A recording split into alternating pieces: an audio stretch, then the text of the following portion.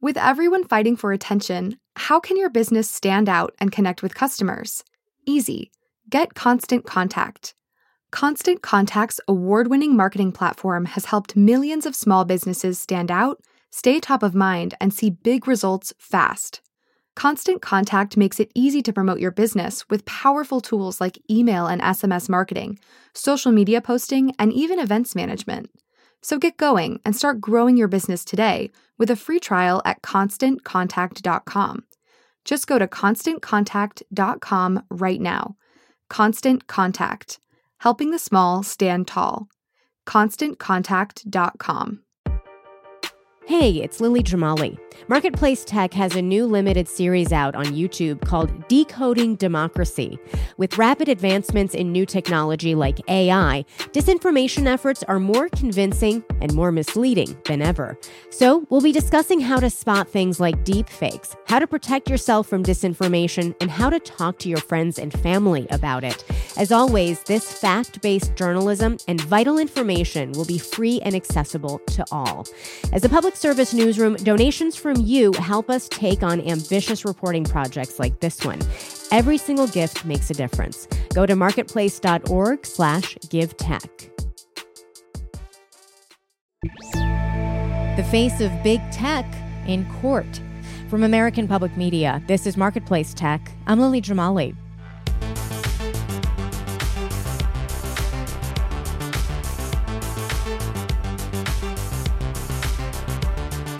The Supreme Court today hears arguments on two state laws, one in Texas and another in Florida, that look to punish social media platforms over allegations they censor conservative speech.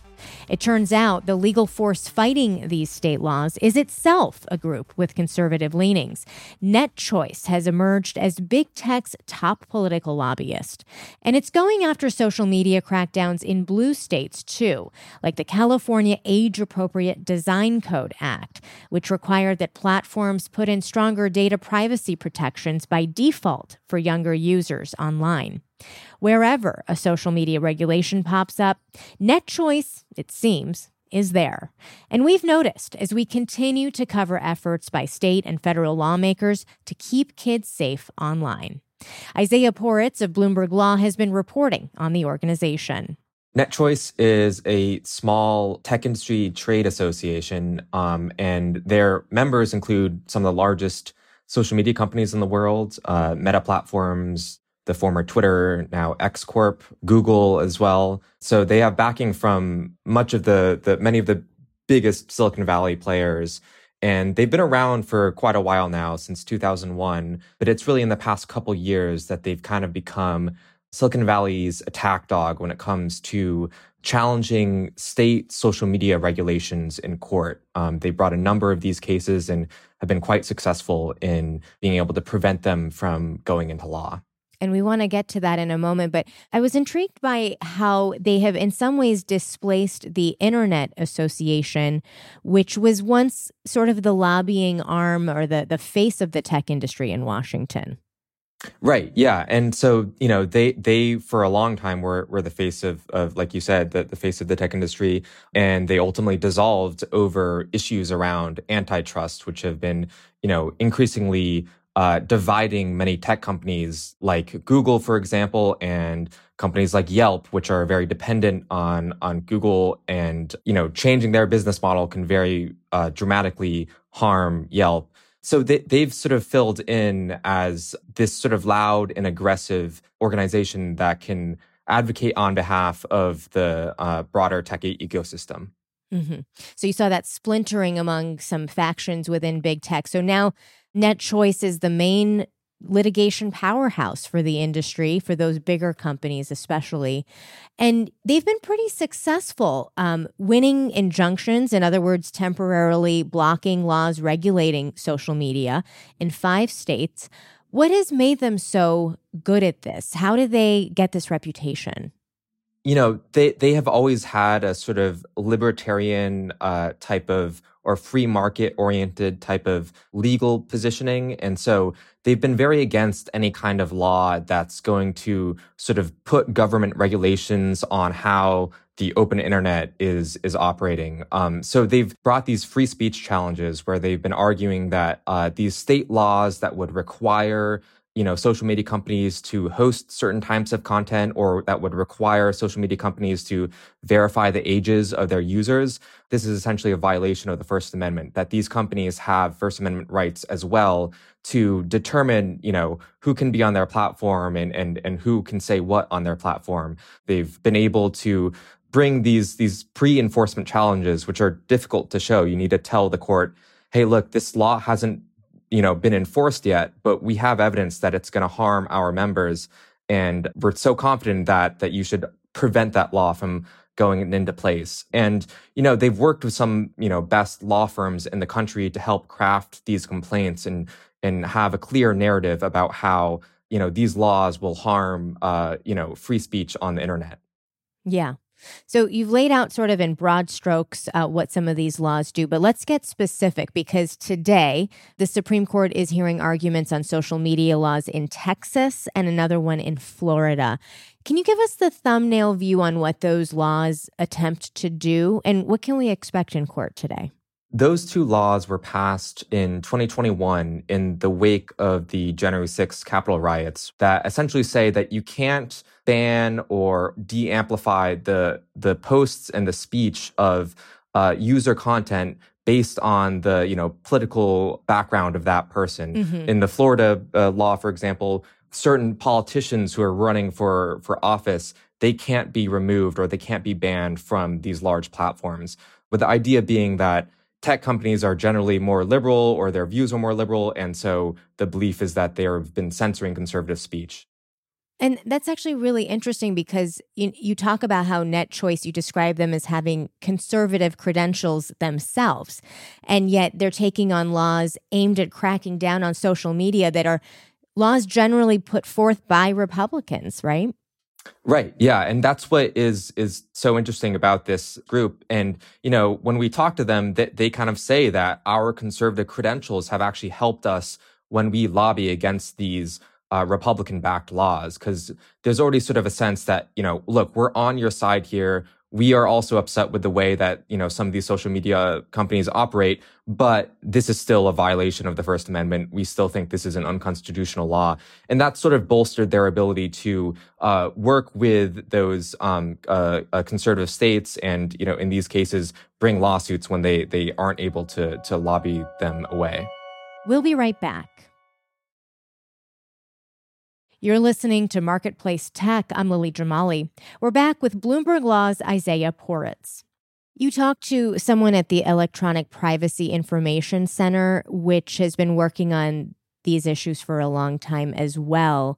They also oppose these laws, but for different reasons, it sounds like. What was their take on NetChoice and their approach to challenging some of these statutes?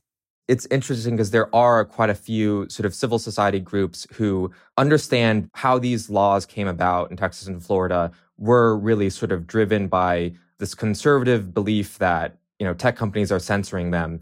But the sort of underlying issues of whether or not you can regulate these large social media companies, we need to sort of examine those with a bit more scrutiny and recognize that there should be some ability to sort of restrict the way that these large platforms operate. But it's difficult to draw the line, because there are certainly, I think, a lot of evidence that NetChoice has put forward that allowing these laws to go and be enacted would allow for a lot more hate speech on the internet, because it would prevent these social media companies from taking down that kind of content. Yeah. Well, we've been talking about these laws brought forward by conservative lawmakers, but, it sounds like NetChoice is really going after any type of social media regulation, regardless of which side of the aisle it comes from. What are the big picture implications of that? Yeah. So the constitutionality of these two laws are going to have pretty huge ramifications.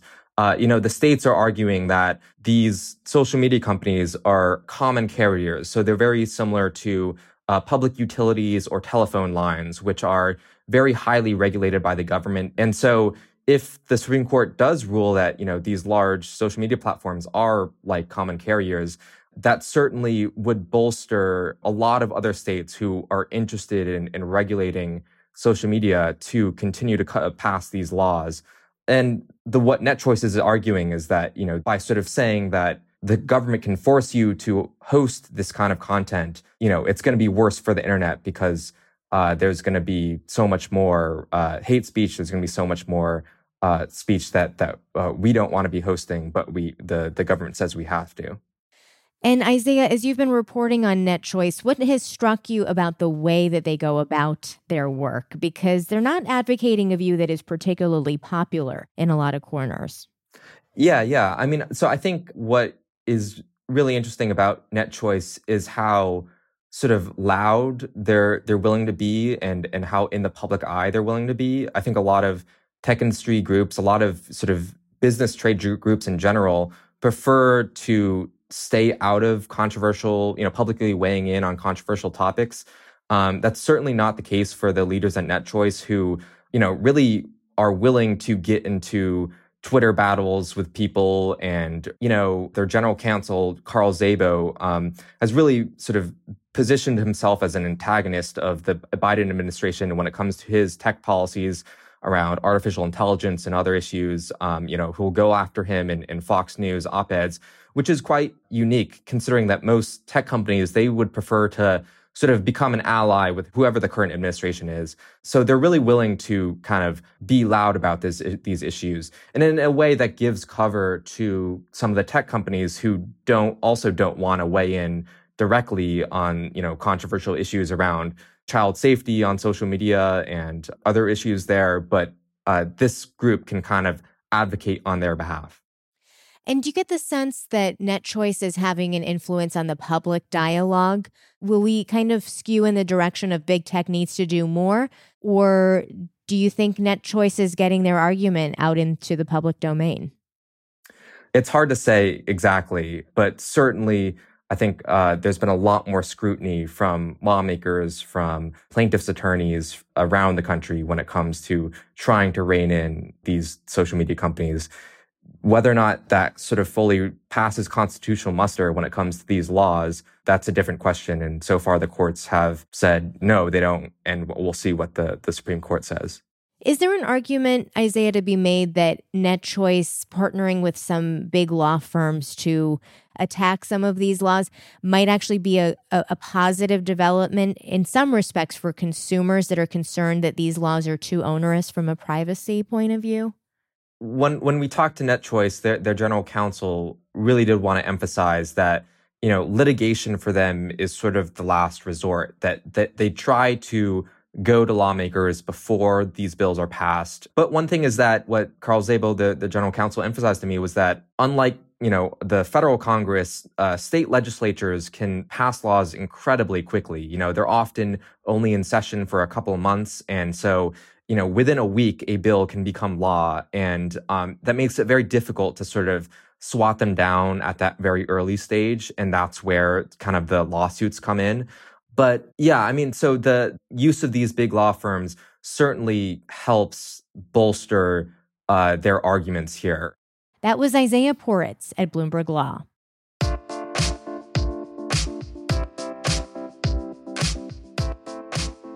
We've linked to reporting by Isaiah and his team at Bloomberg Law. Interesting fact about NetChoice that you'll find there, the group's founding members included eBay, Orbitz, and 1-800-CONTACTS, a blast from the past.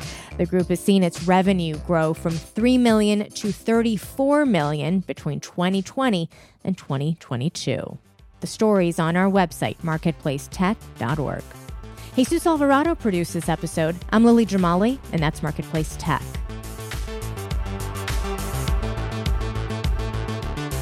This is APM. Have you ever wondered why you see what you see when you're online? I'm Jamie Bartlett, and in The Gatekeepers from BBC Radio 4, I'm telling the story of how social media accidentally conquered the world. Mark's explained to me he's going for 1 billion users. I'm going, for what? I'm sorry, what is it you're going to do? They can give us a voice or silence us. whoever we are. At Real Donald Trump, it says account suspended. Everything. To understand how we got here and where it's taking us, listen to The Gatekeepers, available wherever you get your podcasts.